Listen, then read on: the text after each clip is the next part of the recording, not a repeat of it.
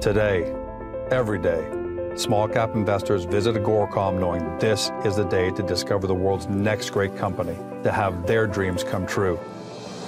That's why I take to the open road, to find them, to tell their stories, to engage them, to bring them to life, because they want to connect with you from your office, your phone, your home, anywhere. Agoracom, find your dream.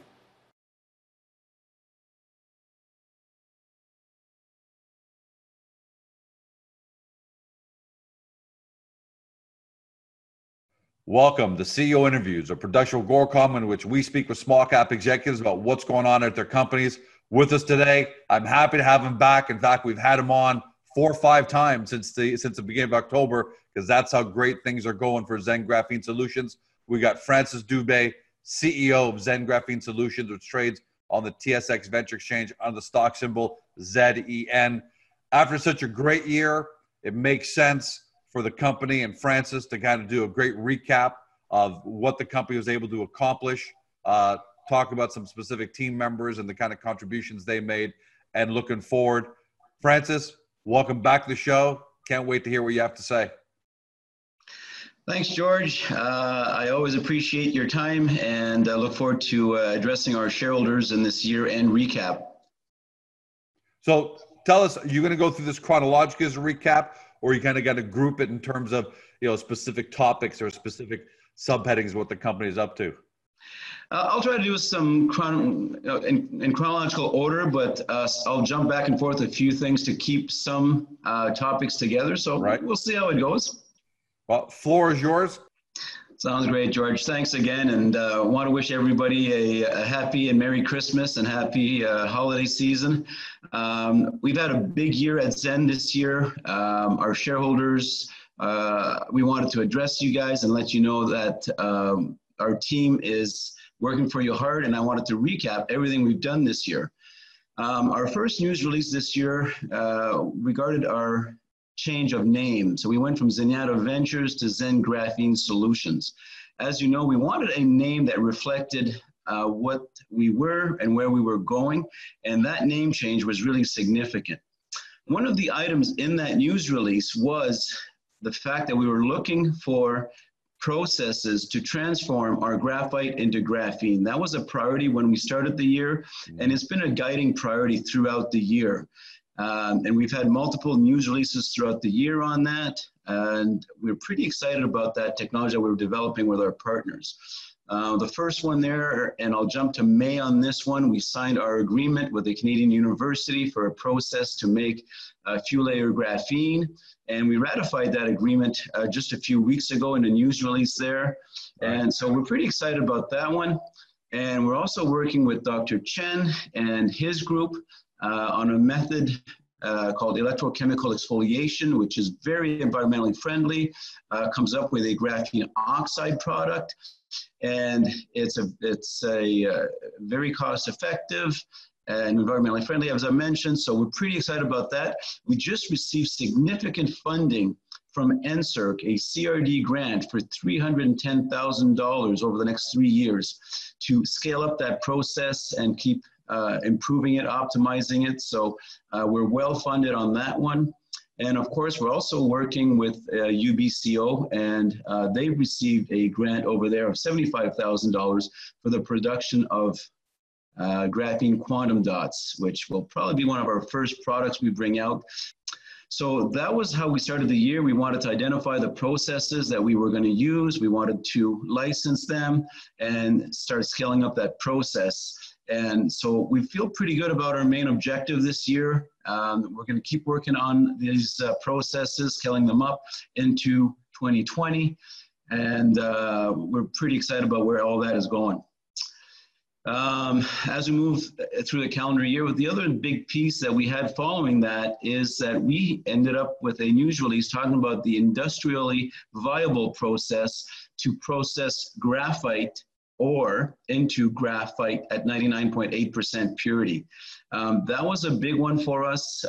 We improved the yield of the process from 75% to 90%. And we also did it with less reagent and less energy costs. So overall, that was work that was done in the first 6-7 months of us taking over. It was a big priority for us.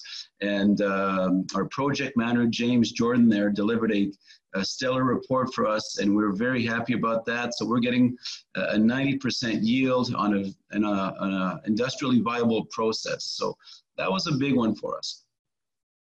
The next thing is we did complete our bulk sample. We went up there on an ice road. We built an ice road for the first time. There was a lot of challenges on the permitting side, but we got through all that. We built the ice road. We went in there. We took out 110 tons of material. That's going to lead to about 6.6 tons of graphite, which after processing gave us about 6 tons of material. And we're going to be starting to process that. So that's an 86% concentrate. And now we're going to process that at our Guelph facility into the 99.8% purity graphite, which is a precursor material for all the graphene processes. So we're probably, we're pretty excited about that as well. And we'll talk about the Guelph facility in a little bit. The other one that I really wanted to get going this year was the environmental assessment. Again, we view ourselves as a nanomaterial science company, but the fact is our core asset, our core strength is the graphite deposit that we have that is completely unique, that Mother Nature gave us, that gives us an advantage in the graphene space. So we've got to be able to move that process along on the mining side, and starting the environmental assessment this year was a big step.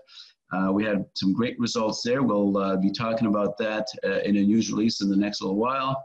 And what was smart about that, Francis, is that you actually you started that now so that you could have all these things happen concurrently rather than waiting to do it sequentially and just lengthening the process. So I thought that was a really smart move. Despite the fact that it provided extra workload onto your team, I thought that was a really smart move.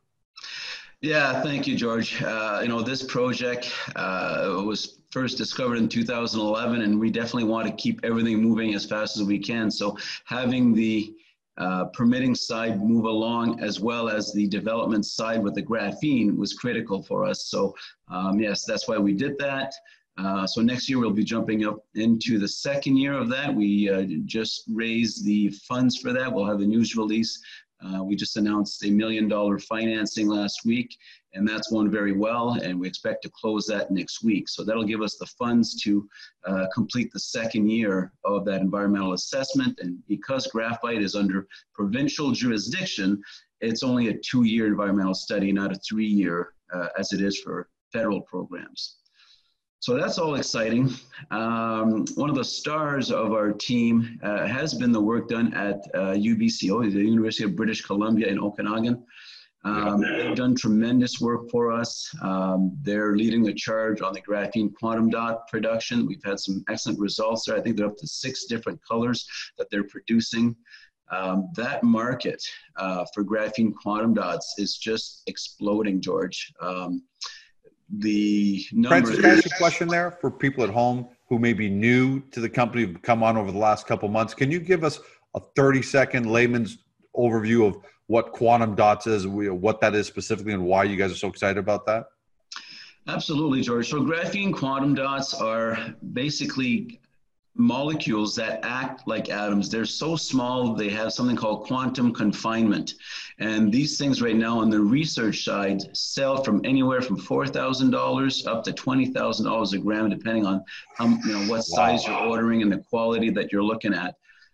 So these products are very high end. The market there is exploding. In 2016, we were looking at $611 million worth of products worldwide. They're talking about $3 billion in 2021 and $30 billion by 2030. So it's an absolutely explosive market. The margins are terrific, and it's one of the reasons why we're really going after that market. To give you an idea of one of the leading edge technologies there is actually in televisions. Some of the best televisions now come to market use quantum dot technology. So you can imagine that television market, how big that is. Everybody wants a new 80-inch for Christmas. So we're pretty excited about those markets and our work there with UBCO. But that's not all UBCO have done for us. Of course, we had terrific battery results with them and our partners there at DLR, the German Aerospace Center. We've had some really good results using some recycled tire material from Cal Tire, and DLR is our partner there. Originally, that was back in March, but then later on in the year, we used an aerogel material that was proprietary to DLR, and we added our graphene to it and had stellar results. Those results are actually going to be presented at the battery show in Germany in January, and our own Colin Vanderker will be actually in Germany to help present that poster. And we've got a few meetings with a couple of different companies in Germany while we're there. We're having more interactions in Germany, so we're pretty excited about some of the German connections that we're making. And so again, that was through UBCO. They provided an introduction to DLR originally. So again, we're very excited by that. The other one that we've been working on for a while is our work in the aluminum field. So aluminum and graphene go well hand in hand as well. When you put graphene into the aluminum, it makes it more electrically and thermally conductive. It helps do the grain refinement that usually you use titanium compounds for. And now we can use graphene to do those things, but we don't get the drawback that titanium does in terms of reducing the electrical and thermal conductivity. So we have an industrial partner there. They have agreed to work with us to improve and use graphene in this aluminum product. So to that end, we applied together with this industrial partner, and we applied for an alliance grant through NSERC, and we received confirmation last week that we were approved for that. So in this scenario, we're going to contribute $37,500. The industrial partner is going to contribute the same amount, and we received $150,000 from NSERC. And that is a 3-year program. So technically, this is a $450,000 grant from NSERC. And from our perspective, for every dollar we put in, we're getting $5 extra and to contribute to this research. So the aluminum market, as we all know, is a big international market. And we've been getting some excellent results. It's to the point that this industrial partner of ours, which is a global aluminum company, is interested in pursuing this research. So we're pretty excited about this. So that sounds exciting, Francis. That sounds really exciting. Thank you. And again, that's all through work at UBCO. So we can't say enough about UBCO and what they've meant to us as a company. Moving forward, we did receive $1 million grant last year as well. That was $1 million for graphene research and concrete research, and we received, that's a reimbursable grant. We've received $400,000 of it almost so far, and we keep submitting our expenses that relate to those, and we keep getting refunds as we go along. And it's a 2-year grant, so we have 2 years to keep collecting that. So that's sort of money in the bank, and we're pretty happy to be recognized with that grant. The other big thing is our new facility in Guelph. That facility for us is a key. We're 9 minutes away from the University of Guelph, which is a great research partner for us. Dr. Chen there has been doing great work on that ECE process. And we wanted to be able to have our own space to start processing the 86% graphite into graphene, into a 99.8% graphite product. Right. And we had some items there that were long lead orders, but I'm happy to report to our shareholders that those items actually hit the border this week. We'll be getting them across the border in the next few days, and then they'll be available for our facility by the end of next week. So, of course, then we have the Christmas break. So we expect once we hit January to ramp up our activities there. Now that the equipment is in, so that's pretty exciting. We'll have an open house at during the first quarter at some point, but we'll invite some of the local politicians, some of our research team, investors that want to join us are welcomed, and we'll have more details of that when they're available. We'll be there. That'll be awesome, George. Happy to have you join us there. So we've done a lot of things in this year. Couldn't be happier with the team. Everybody's performed, fantastic for us. But we're really positioned fantastically for 2020. The work we've done in 2019 has really positioned us well, and now we actually move forward and actually are able to bring product to market. We're going to have a new web store that's on the Shopify platform that should launch in Q1. And we're happy to finally bring some of our products that we've talked about at length to market and start getting some revenue, but also starting to build some relationships with people around the world that are in the graphene space that want to work with us. So we're pretty excited about that for next year. And I want to ask you a question. At the beginning of the year, you were talking about specific verticals, application in 5 specific verticals. Has that focus perhaps now narrowed further because you're starting to see, where the product's developing, where the partnerships are really playing out, or are you expanding your verticals? And in either scenario, what are your top 3 or 4 verticals that you think you guys are going to be able to attack the best and first? Great question, George. Our main priority right now is really to come up with industrial processes to produce graphene, graphene oxide, reduced graphene oxide, and graphene quantum dots. So that's our main focus right now, and we're really focused on bringing those products to market with industrial capabilities. So that's our first and most important priority. Once we have that, and we've been working on the verticals in parallel here, but that's really our key focus right now. But we are, working on these verticals. You've heard me talk about the aluminum, the batteries. We did receive a $30,000 grant through MyTax to work on a polymer called polyurethane, and that's the first one, but the amount of opportunities in the polymer industry is absolutely massive. So you're going to see a lot more work going on for us in the polymer market. The automotive industry is looking at this market. They're wanting to work with it. Of course, Ford led the charge there, but we're working with other companies in the automotive space that are very excited about the opportunities that graphene brings to the polymer market, making polymers lighter, stronger, more heat tolerant, more sound absorbent. These are all qualities that are exciting to car manufacturers, and the fact that you can get improvements, significant improvements in those 4 criteria with very low loading, creates a great business case for us and for them as well. So that's going to be one of our key markets. We're also looking at desalination membranes as well. We've got some excellent work going on there. Can't talk too much about that yet, but we're pretty keen on that market as well. So, and concrete, of course, is still a massive market. The margins are maybe not as rich as some of these other markets, but these are all excellent markets for us. Yep. But again, our main thing is really to get industrial processes in place to manufacture graphene. That's our first and foremost right now. And as we are successful there, we'll push on the innovation side on these other verticals.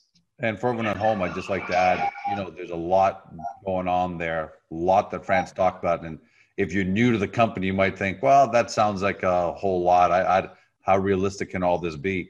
I think the great third-party indicator here is the number of grants that you guys have received for different applications. That's a third-party, to me, that's third-party validation that you're actually making real progress enough that, either private companies or industries, federal governments. We know in Germany for the aerogel battery tests, you guys applied for federal grants there as well. So that, Francis, tells me a lot. I just want to tell everyone at home that does a lot, that you guys aren't just talking a big game, but other people are recognizing this. Looking forward to 2020, do you have any sense for when potentially you might have your first revenues? And not necessarily that's the highest priority, but do you sense that potentially 2020 is going to see your first revenues come in?